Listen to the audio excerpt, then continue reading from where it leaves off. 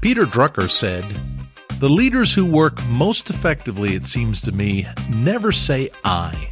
They don't think I. They think we. They think team. They understand their job to be making the team function.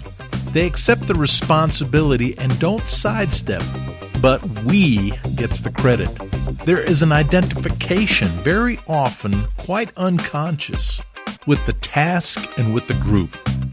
This is what creates trust, what enables you to get the task done."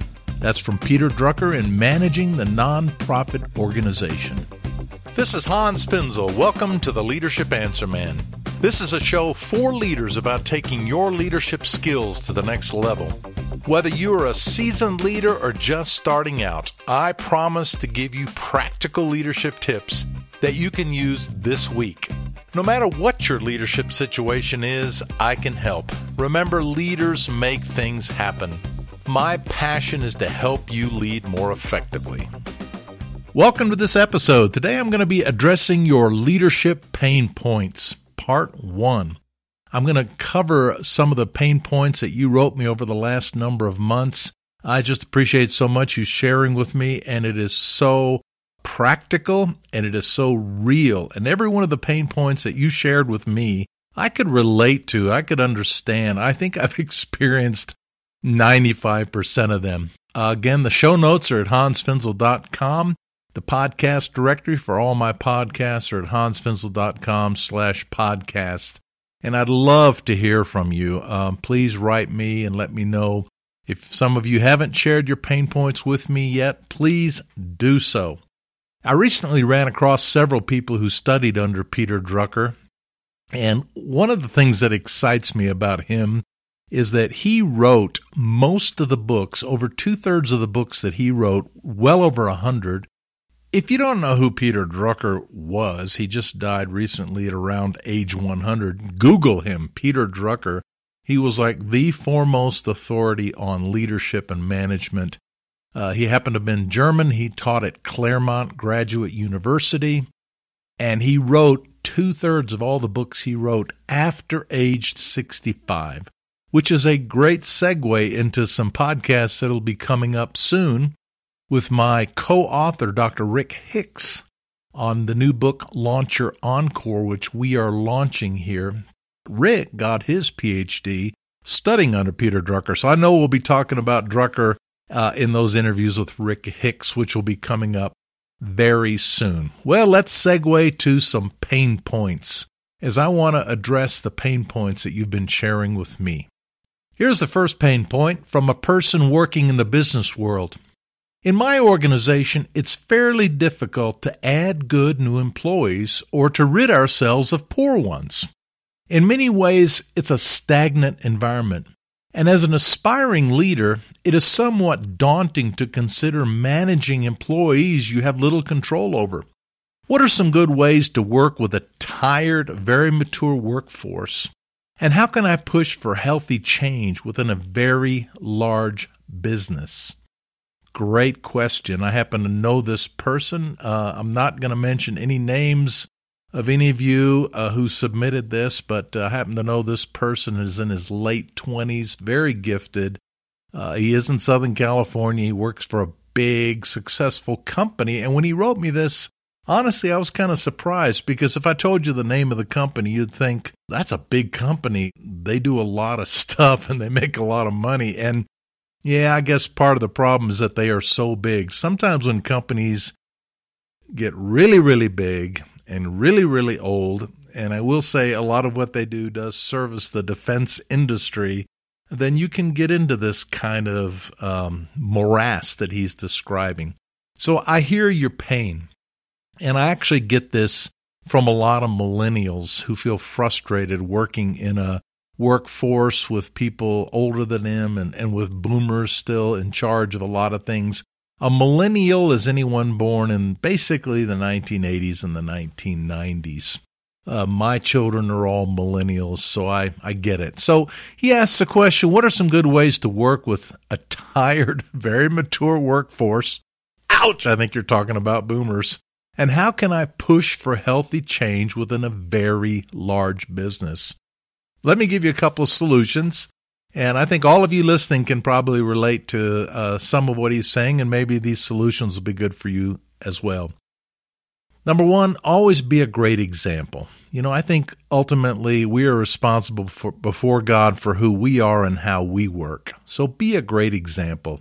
I remember when I was working as a teenager in a company, and I had a manager by the name of Charlie. And Charlie's approach, he wasn't the big boss, he was just my manager. His approach was, Hans, here's the deal. Whenever Fred, the boss, is around, we work very hard. We work our butts off. But when he's not around, we basically goof off, play cards. That's how he was teaching me to work. Well, I didn't buy it, and I didn't follow his example. My parents taught me to work hard, have a work ethic, and I thought it was dishonest to be paid to work and to not work. So, number one, always be a great example. By the way, I did annoy this guy because I wouldn't goof off when the boss wasn't around, so he didn't like me very much. But I learned a valuable lesson. We shouldn't always lead as we were led. So number one, always be a great example. Number two, always stay positive at work. It's so easy in a situation like this to go septic, to go negative, to go pessimistic, to become a sour employee. Don't do that. Stay positive.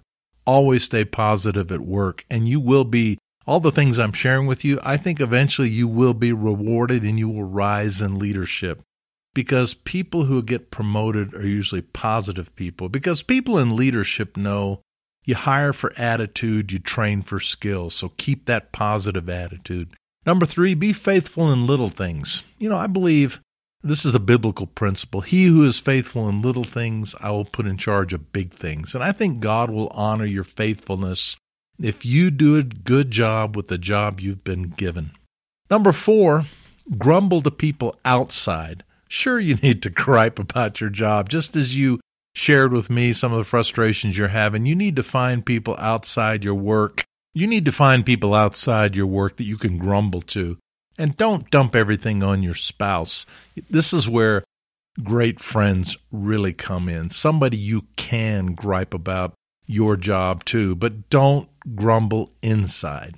Number five, ask for and apply for promotions. Look for them whenever they come up. Apply for them. Ask your boss, hey, I want to stay here. I'm committed. What's a good career track for me? So keep your eye out for those promotions that'll take you up the food chain. Number six, push for change even if you're on the bottom looking up. I was the president and CEO of our nonprofit ministry organization, Worldwide Global Impact, for 20 years. And I was surprised at some of the things I could not change from the top. Many, many things can be changed better from the bottom up than from the top down. And if you're in a good working environment, just push for change no matter where you are. But don't push obnoxiously. Push graciously with humility, but with firmness. And, they're going to buy some of your ideas, and some of your ideas they're not going to buy. You don't want to become the kind of person that's always known as a complainer. So push for change with a big smile on your face and a big positive attitude. And finally, number seven, perhaps transfer to a more healthy part of the organization where there are people like you. I find that in a lot of these massive big companies, there are other places where there's greater health and greater fun in the workplace, so you might consider that. Thanks for that pain point. Okay, the next pain point I want to share with you, this has to do with working with volunteers. And this came to me from two different people, but it's the same topic, and it's working with volunteers. If you're in a church, then you really know about this problem. A lot of the work of a local church takes place through the people of the church who volunteer, whether it's teaching Sunday school or parking cars on the parking lot or counting the donations in the collection plate. There's a whole lot of work that gets done by a workforce of volunteers. Here's what I heard from one of you. The lack of commitment from those I'm leading in the church, that's my pain point. Having individuals who say they'll be there and then call at the last minute and say they can't make it for whatever reason. Wow, that's frustrating. And here's somebody else that wrote something very similar, another one of you. Currently, my biggest pain point as a leader, and while attempting to lead through others, has been lack of commitment and lack of capacity. When the skills, motivation, initiative, and ability to connect tasks to the big picture are not there, the organization stumbles. Lots of people say they want to help, but they don't dig in a manner that allows them the time to fully understand the role and set plans to meet the expectations of the role. I'm actually leaving 2 volunteer organizations because of issues arising from these 2 points.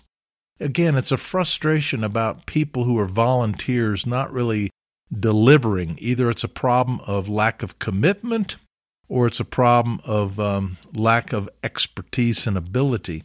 You know, the church relies on volunteers. Many ministries rely on volunteers. I was just down at the Word of Life campus near Tampa, Florida. It's a really cool Bible school down there in Tampa, and it's got about 300 students, and they have a big RV park. And in this RV park, they have an army of seniors who live there during, they're all from the cold winter climates, and they go down there and spend the winter in the warm Florida sunshine and warm weather, and they volunteer. I tell you, it was so cool as I ate in the dining hall and wherever I went, whether it was yard work, the grounds, the dining hall, cleaning the buildings, it was an army of volunteers. And I thought, they couldn't pull this off. They couldn't hire and pay for all these people. Ministries and churches really rely on volunteers. So how do we work with volunteers and get them to be faithful and to get them to fulfill their commitments and show up when they say they're going to show up? I wish I had a silver bullet and a magic potion, but just let me give you some of my suggestions. First, I want to give you 2 books that I think are great books. One is by Bill Hybels. It's called The Volunteer Revolution, Unleashing the Power of Everybody by Bill Hybels. And he is a pastor of a very big church, Willow Creek Church in Illinois, and they have an army of volunteers. And they've learned a lot about how to use volunteers and how to address these issues. Another great book is by Sonny Fader, Sonnyfader, and this will all be on my show notes. 365 Ideas for Recruiting, Retaining, Motivating, and Rewarding Your Volunteers, a complete guide for nonprofit organizations. And that's a Kindle book, so it doesn't cost too much money. So that's a couple books as resources that I would recommend to you. Okay, another point I would say is that less is more. The 80-20 rule really applies when it comes to volunteers. You need less volunteers that'll do a better job. Count on the few that you can really count on. It would be nice if we could have a lot, but usually less is more. And the 80-20 rule really does apply.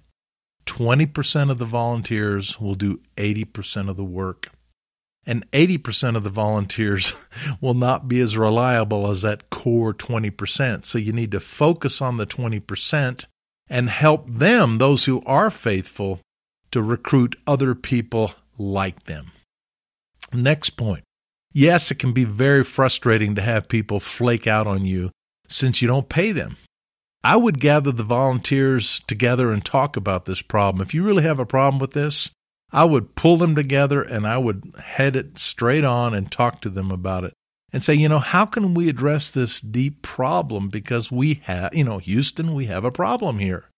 And they might be able to shed some great light on how they're not being treated right, they're not being treated well, they're not being rewarded in ways you might not even realize you can reward them. You have to get to the deep down in their hearts and find out what motivates them to want to volunteer.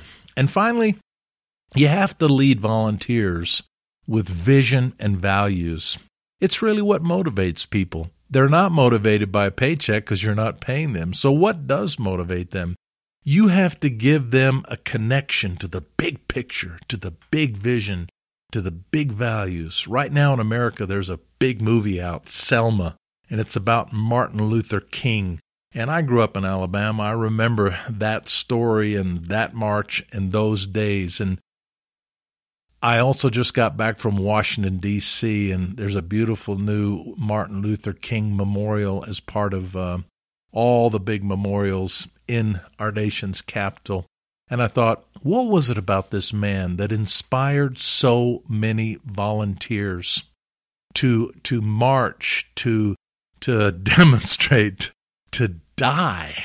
And, Martin Luther King, as an aside, said there's two things you have to get over if you really want to change the world. Number one, you've got to get over a love of money. And the second thing, you got to get over a fear of death. If you can get over your love for money and a fear of death, then you can change the world. Why did he change the world? Why did he get so many people to follow him? Well, he said, I have a plan. Is that what he said in Washington? No, he didn't say I have a plan. I have an idea. I have a program. I have a concept. I have a book. He said, I have a dream. And that dream was the vision and the values that he cast. And he led an army of volunteers to change our country. So those are some thoughts on volunteers. They are wonderful if you can learn how to work with them well.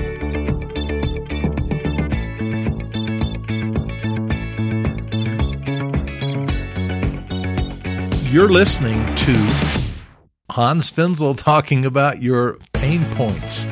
I just want to remind you that I love to hear your pain points. Please write me at hansfinzel.com. Go to the contact tab and let me know not only your pain points that you're struggling with in your work, whether you're a follower or a leader or middle management.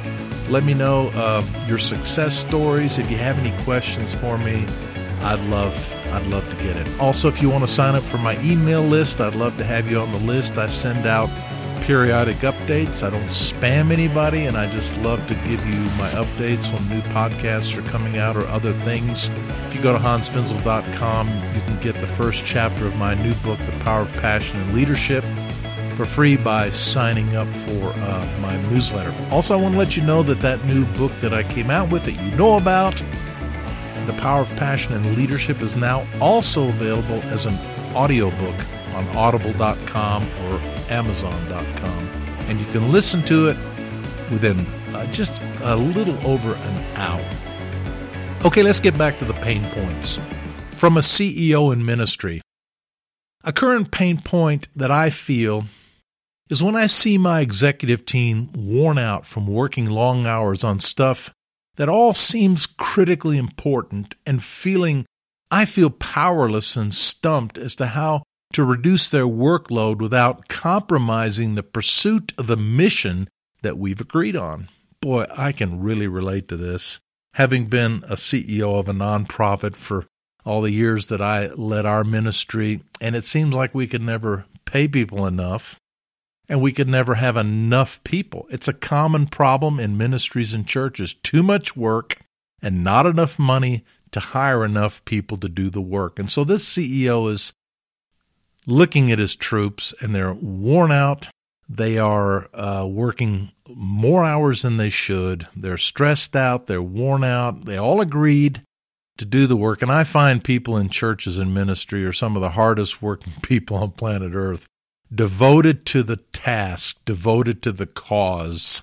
And they're a great example of people working for a cause bigger than just money or the bottom line. So here's my input, just 7 ideas that I came up with that I thought might be of help. Number 1, reward people with non-monetary things, time off, fun events, etc. You know, the younger generation, the millennials, people born in the 1980s and 1990s, like my kids, they would love additional days off. And maybe you can figure out and even ask them, we don't have the money to pay you more to give you a big raise, and we don't have enough money to hire more people to add to your department, but what could we give you to help reward you for your work in non-monetary ways? Perhaps it's an extra day of vacation. Perhaps it's some kind of a office event. I'm not sure, but ask people what they would like. Ask your team and the people what they would like. That was number 2. Number 3, recognize that all the work won't get done. Find the critical path. That's really important. I can tell you how many times I just left the piles at my office and went home to my family because I decided, they're more important than this work. And I guess I realized the work's not all going to get done, so I'm just going to have to walk away from it. And as the leader, you should, I'll get to that a little bit more in a minute, but you got to look for the critical path. And this leads me to number 4, do a workload task assessment. You see, many people do things because they were done by the people before them. And a lot of companies, they know this. They'll do a task assessment, a job assessment, all the duties or all the activities. I did this with some of my direct reports, some of the ladies that worked in my president's office. And I remember how many times they would get overwhelmed and my assistant would come to me and said, Hans, I think we need to hire another person. We just can't get it all done. I said, well, let's talk about it. Let's take a half a day and get in the conference room and I just want to hear from you. Make all the activities you're doing and let's assess which of them we can cut out. And we did.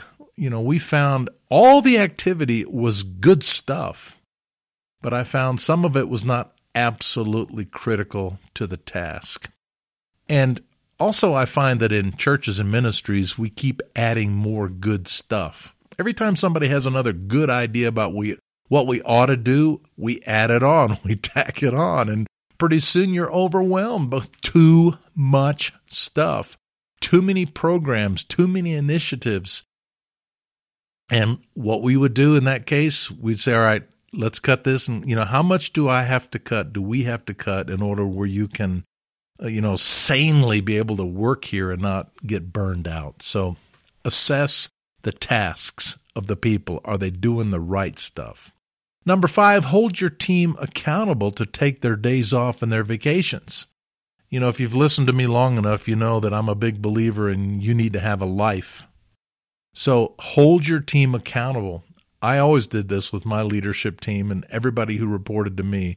I wanted to know their vacation plans for the year. I wanted to know, and I was watching, are they taking their time off? Are they taking their days off? Because, I did some research on this, and Americans are not good at taking time off. And many times I mention Americans because in all the world, we're the worst vacation takers. And in America, we don't often take all the days that are allotted to us. And we say, well, I don't have time to leave the office, or I don't have the money. That's the other excuse I hear from people. But we need to learn, and you need to hold your team accountable to take their days off and to take their vacations and to ask them, what are you going to do?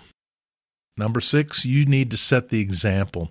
If you work all weekend, they're going to work all weekend. If you take work home every night, they're going to take work home every night. So if you're the leader, you need to set the example. Okay, now I know what some of you are thinking.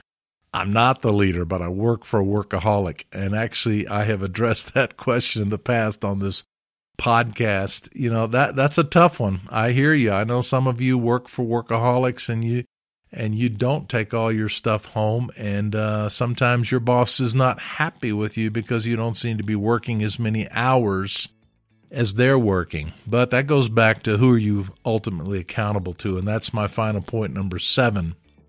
The marriages, families, and good mental health come before the mission.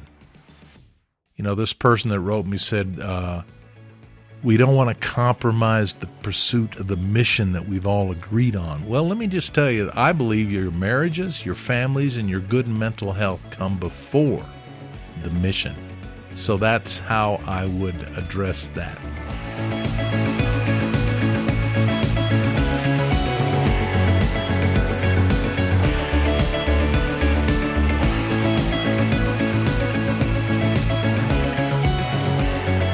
Okay, I want to hit one more pain point in this podcast, and this was betrayal on the leadership team. Here is one that became a literal pain point, and I want to read you what this listener wrote to me. And I've experienced this myself, and this is betrayal and how painful it can be. He said, I had an Absalom on my team, and if you know the Bible in the Old Testament, that was somebody who betrayed somebody else that was very important. My key guy, whom I recruited to my leadership team, staged an unsuccessful coup. Behind my back, he attempted to quietly convince the rest of the team that he would be a better leader than me. It almost worked. To help solve the problem, I asked trusted outsiders from HR to come in and observe the team dynamic. They concluded it was the most significant case of spiritual warfare they had ever observed, and he was at the center of it. This is a very large Christian ministry that I know very well. So when I terminated his role on the team, everything cleared up, and the team asked me to never allow him back on the team. After 2 years of counseling, he returned. Apparently, he had stayed in the organization but had gone off the leadership team. So he was dismissed by the person who wrote me this letter from being on the leadership team, but he stayed within the organization, which is often the case, especially with missionary organizations where people are on support and they kind of move laterally everywhere. So that was the case here. After 2 years of counseling, he returned and confessed that he had a significant issue with authority stemming from his father issues. Unfortunately, I was in the wrong position at the wrong time and received the brunt of his anger. He subsequently lost another position within the organization, is now separated from his wife, and is taking steps toward divorce. The pain was nearly unbearable at the time and resulted in a minor heart attack for me. Talk about pain. Well, thanks for sharing that with me. Oh man, that sounds very painful. I just want to give you a little bit of input. I've been there. I have experienced being betrayed and being sabotaged behind my back. I get the pain of betrayal very much. Just a couple of tips. Again, 7 things I wanted to say about this particular pain point. Number 1, I highly recommend Chapter 4 of my book, The Top 10 Leadership Commandments, about Moses. And that chapter is the favorite chapter of people. Thou shalt be opposed, resisted, and misunderstood. It's part of leadership. It happens routinely. And I love how Moses responded to opposition and betrayal at one time or another in his career of 40 years of leading the children of Israel from Egypt to the Promised Land. He was betrayed by everybody, the followers and his leadership team. So read that chapter 4 of the Top 10 Leadership Commandments. Thou shalt be opposed, resisted, and misunderstood, and learn from how Moses responded. Number 2, you did the right thing to fire him. I know people in that kind of situation who don't fire those people. That was the right thing to do. Can you imagine if you didn't? Well, we all know what would happen. It would just fester like a terrible cancer and bring the entire work to a screeching halt. So you did the right thing to care enough to confront and deal with it. Number 3, you were right to pull in the HR people. That's exactly what they're there for, to protect you and to protect the team. And if you don't have an HR department, you should have one because they are the experts of this. Number 4, Donna and I have learned this principle through the years. Hurting people hurt people. I think it's cool that this person came back to you, and I think they kind of asked forgiveness and said they now know why they were doing what they were doing because they were hurting so much themselves. Hurting people hurt people, and you got to be careful, and you got to guard yourself against allowing hurting people to take up too much time and energy on your leadership team.